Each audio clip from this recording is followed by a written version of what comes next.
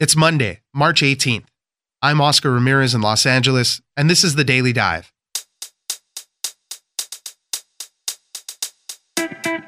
Over the weekend, President Trump issued the first veto of his presidency, rejecting legislation to overturn his declaration of a national emergency to fund a border wall.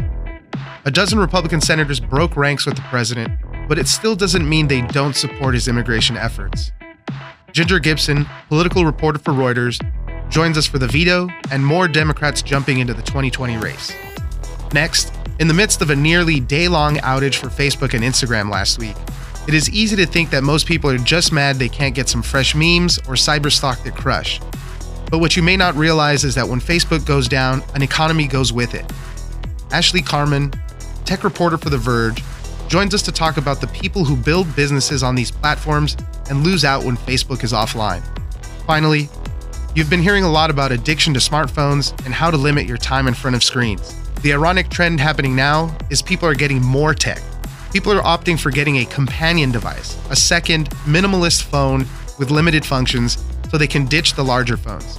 Sarah Kraus, reporter for The Wall Street Journal, joins us for how more tech could help you break your smartphone addiction. It's news without the noise. Let's dive in.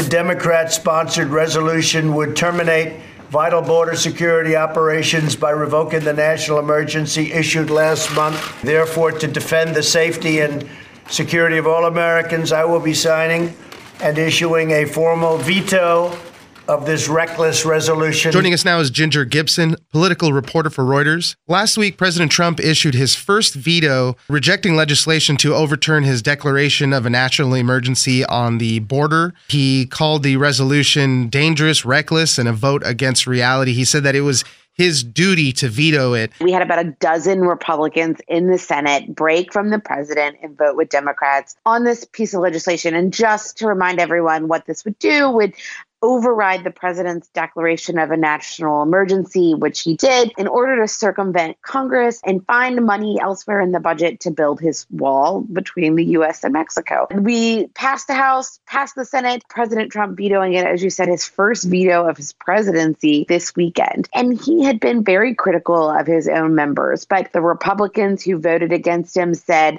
Mitt Romney said this was not an opposition to the wall, this was not an opposition to the president, that this was a vote they took because they felt the division of powers in the Constitution said it's Congress who gets to decide how money is spent and that the president was violating that separation of power. Right away, the speculation swirls. Are Republicans breaking away from the president? There's 250 Republicans in Congress, 197 in the House, 53 in the Senate. Only 10% broke ranks with the president on this vote. And as you were saying, it's mostly about keeping the power of the purse with Congress, things like that. But the president really still does have a firm grasp on the party. And most of them still do agree with him on these issues of immigration and the border. You know, we saw a number of them saying, well, the separation of powers thing, yeah, I'm not really cool with that, but this is the border and we have to stick with the president on the border. I think that there's a little bit of different tone about power and executive power from Republicans who were supporting the president that had been critical of the prior administration for use of executive orders. So it was a little bit of a philosophical test for some of them. But I do think that we saw generally most Republicans sticking with Trump. And now that he has vetoed this goes back to Congress. We would expect them to take a vote to override the veto, and we would expect that vote to fail in the House. And additionally, they would unlikely to have the votes in the Senate. President Trump was getting a little criticism over the weekend because he was attacking the late Senator John McCain for, in his words, spreading the Steele dossier. I guess there was a report that sent it out to then FBI Director James Comey. Somebody on his staff had shared the dossier with a number of press outlets. So the president was hitting back at him over the weekend, saying just another stain on his record, basically. The president had quite the Sunday on Twitter. Of his many Twitter rants that we saw over the weekend, he complained repeatedly about John McCain. This has been a point that he has made. There was quite a number of responses to those tweets in which he said that he called him the lowest of his graduating class from the Naval Academy. He took a couple of other swipes at him, that he should leave the man alone, that he died. His daughter, Meghan McCain, came out and criticized the president on Twitter as well, saying, at one point that no one would love him as much as they loved John McCain, and that he should stop using Twitter and go hang out with his family. So it was a bit of a Twitter weekend for Donald Trump. Finally, moving on to those that would wish to unseat the president. We had another pair of people actually stepping into the race, the presidential race. Kirsten Gillibrand was the latest one. She released a video called Brave Wins. She sets herself up in direct opposition to the president in the first half of her announcement video. And she even said that she's going to be delivering some type of speech at the Trump International Hotel on March 24th. So bringing it right to his doorstep. It's a bit of a risk, too.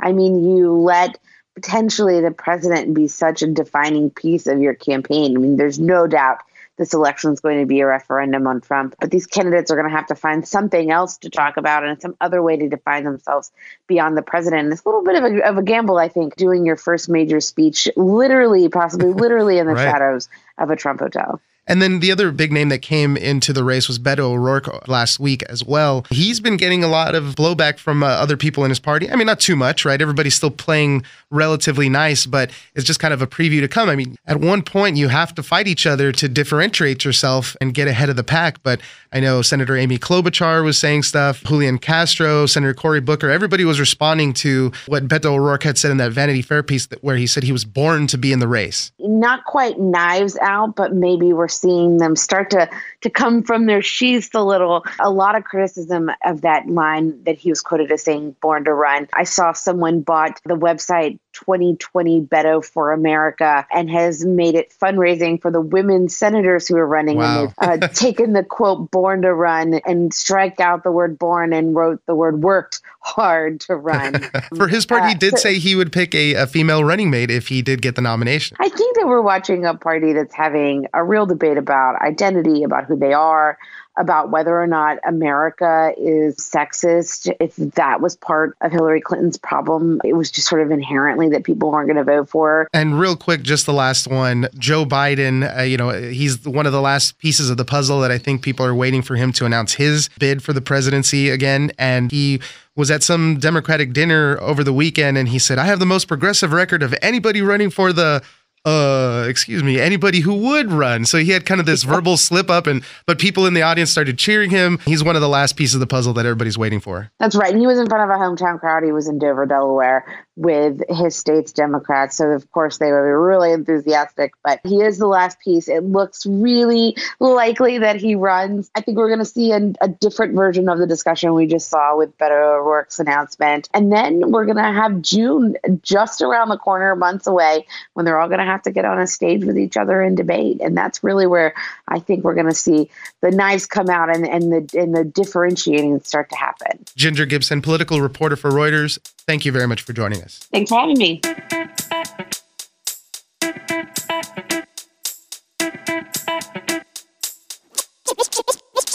Facebook is an ad-based business. It's worth billions of dollars, and its primary way of making money is through ads. So the people that are taking out these ads are often local businesses. I specifically focused on small businesses, but I mean, most every company uses Facebook. Joining us now is Ashley Carman, tech reporter for The Verge. Last Wednesday, there was a big outage on Facebook and Instagram.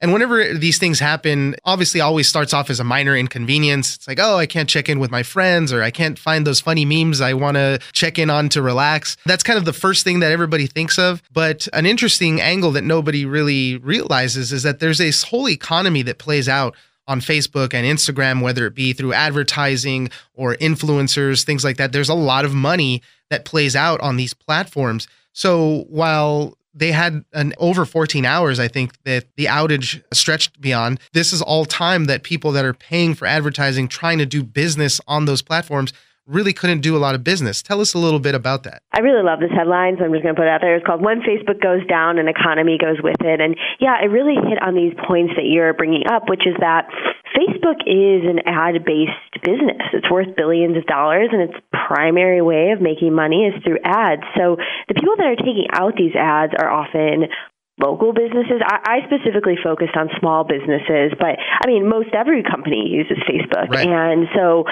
the reason they're taking out these ads is to either sell something, like if they're retailers, or get clicks on a website, which inevitably they hope to turn into some kind of conversion where they can get a customer out of it. Or perhaps they're using it even for a free thing, but in the hopes of eventually upselling this person, which was one of the people I interviewed for this story. What ends up happening is when this platform, Facebook, Instagram, WhatsApp not so much, but Facebook and Instagram really go down, these businesses just lost a big part of how they market and hope to make money for the day. Explain to us exactly how this Facebook economy works. The people pay to gain impressions, people pay to gain conversions. There's all sorts of stuff that are at play. Facebook has its formal ad service, which is where you can set a budget. Anyone can do it. You can set a budget.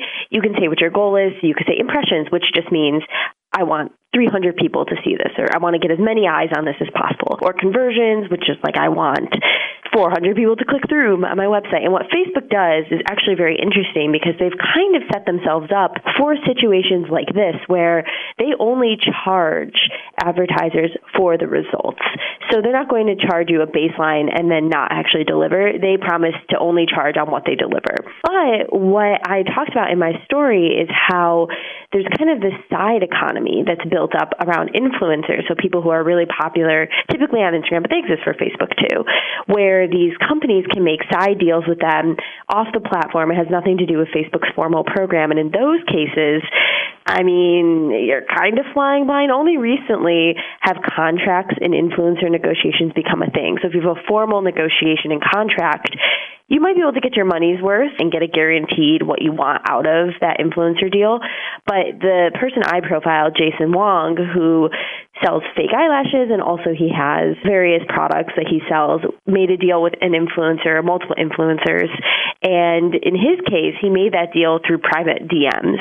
So they didn't have a contract, and he's not really sure if he'll be able to get his money back because the influencers technically fulfilled their side of things. They posted about his product, but unfortunately for Jason, no one was online that day. Exactly. Nobody saw it. But that's how it is for a lot of businesses, even businesses that aren't particularly relying on direct sales, things like that. They expect to lose money just because they didn't get those clicks. They didn't get the engagement to set up future business. Jason seems like a smart businessman. He talked about how they've diversified how they market. So because he lost that revenue that day, he honestly didn't sound very stressed. I was like, okay, you're really zen. Good for you.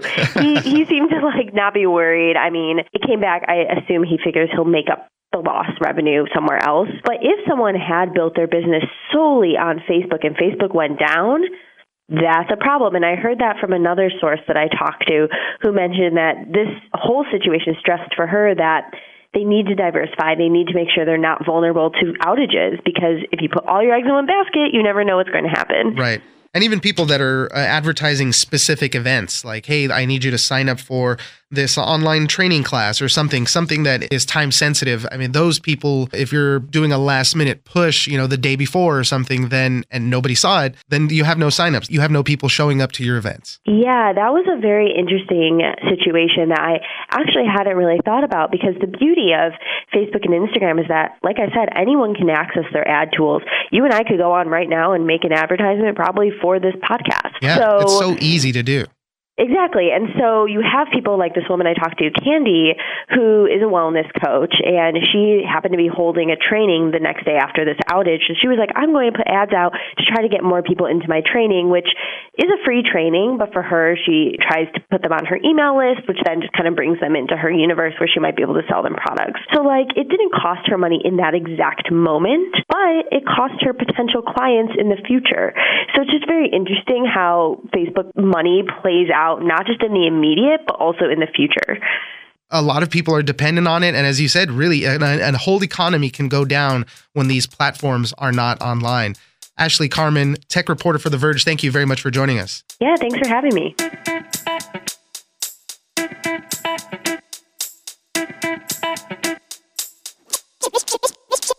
How you find the line between simplicity and functionality, and it's something that I think is sort of a tension that exists even among the device makers that make these phones is how do we give people what they want and the confidence to leave the house without being anxiety-ridden. Joining us now is Sarah Kraus, reporter for the Wall Street Journal. We're going to be talking about smartphones and how people are addicted to them. We have a love-hate relationship with our phones. We love how easy they are to use, how it helps us connect with everybody, but we hate how much time we spend on them. It's starting to become a problem, so much so that companies like Apple and Facebook have started introducing things into their platforms on how to limit how much you're using it, or it'll give you a notification. You've been using it this long, you should stop now. So the new tactic that people are using to break some of this habit is to buy a second phone, a phone with more limited capabilities, so that you don't have that constant connection to the phone and to social media and things like that. Tell us a little bit about that. There is a growing group of consumers who are struggling to limit their screen time, and one of the ways that they are trying to do that is to just buy a second device altogether and leave home with a simpler device, leaving their primary smartphone at home. And some of this is meant to sort of improve their interpersonal relationships, where they think sort of social media and always being connected has gotten in the way. And in some cases, people just like carrying something lighter if they're just doing a quick run to the grocery store or going out on a date night. The big irony is that in order to use technology less, we have to buy another item of technology. Another device. Yes, exactly. That's exactly it. There's a bunch of things on the market now, some that are gaining in popularity. One of them is the Palm Companion device. It's about the size of a credit card, I think I've seen.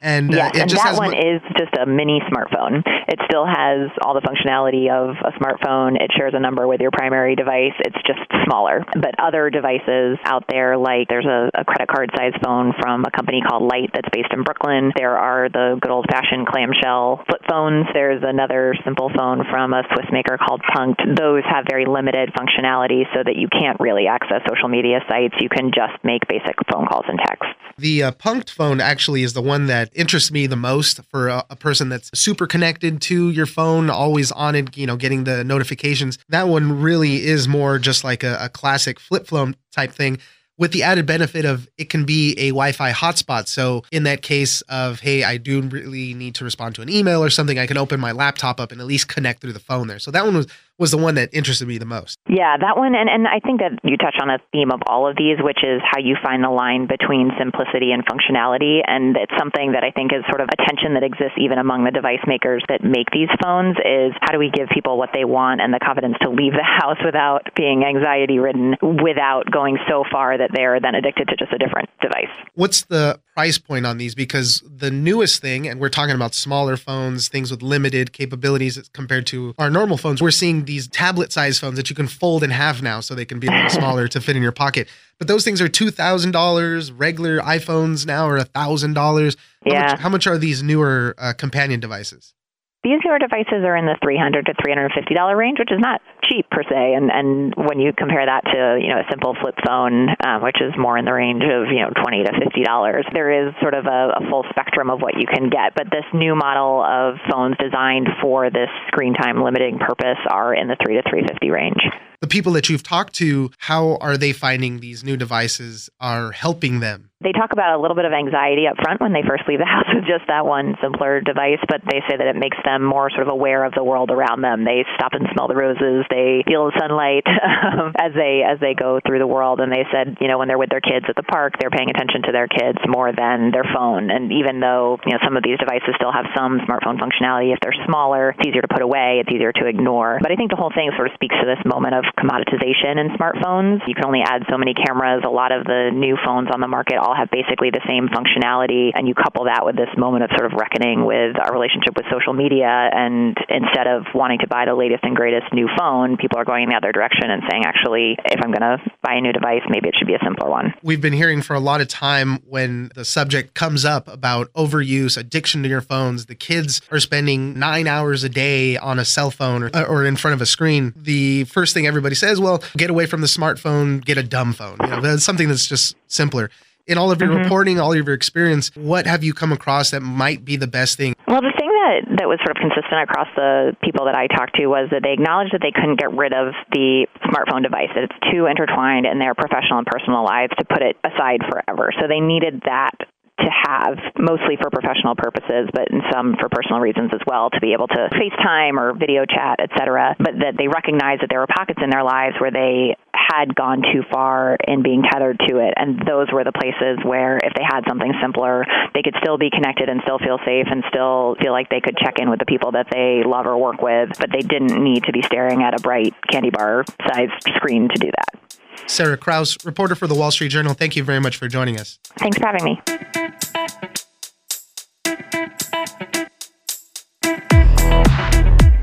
That's it for today. Join us on social media at Daily Dive Pod on Twitter and Daily Dive Podcast on Facebook. Leave us a comment, give us a rating, and tell us the stories that you're interested in. Follow us on iHeartRadio or subscribe wherever you get your podcasts. The Daily Dive is produced by Miranda Moreno and engineered by Tony Sorrentino. I'm Oscar Ramirez, and this was your Daily Dive.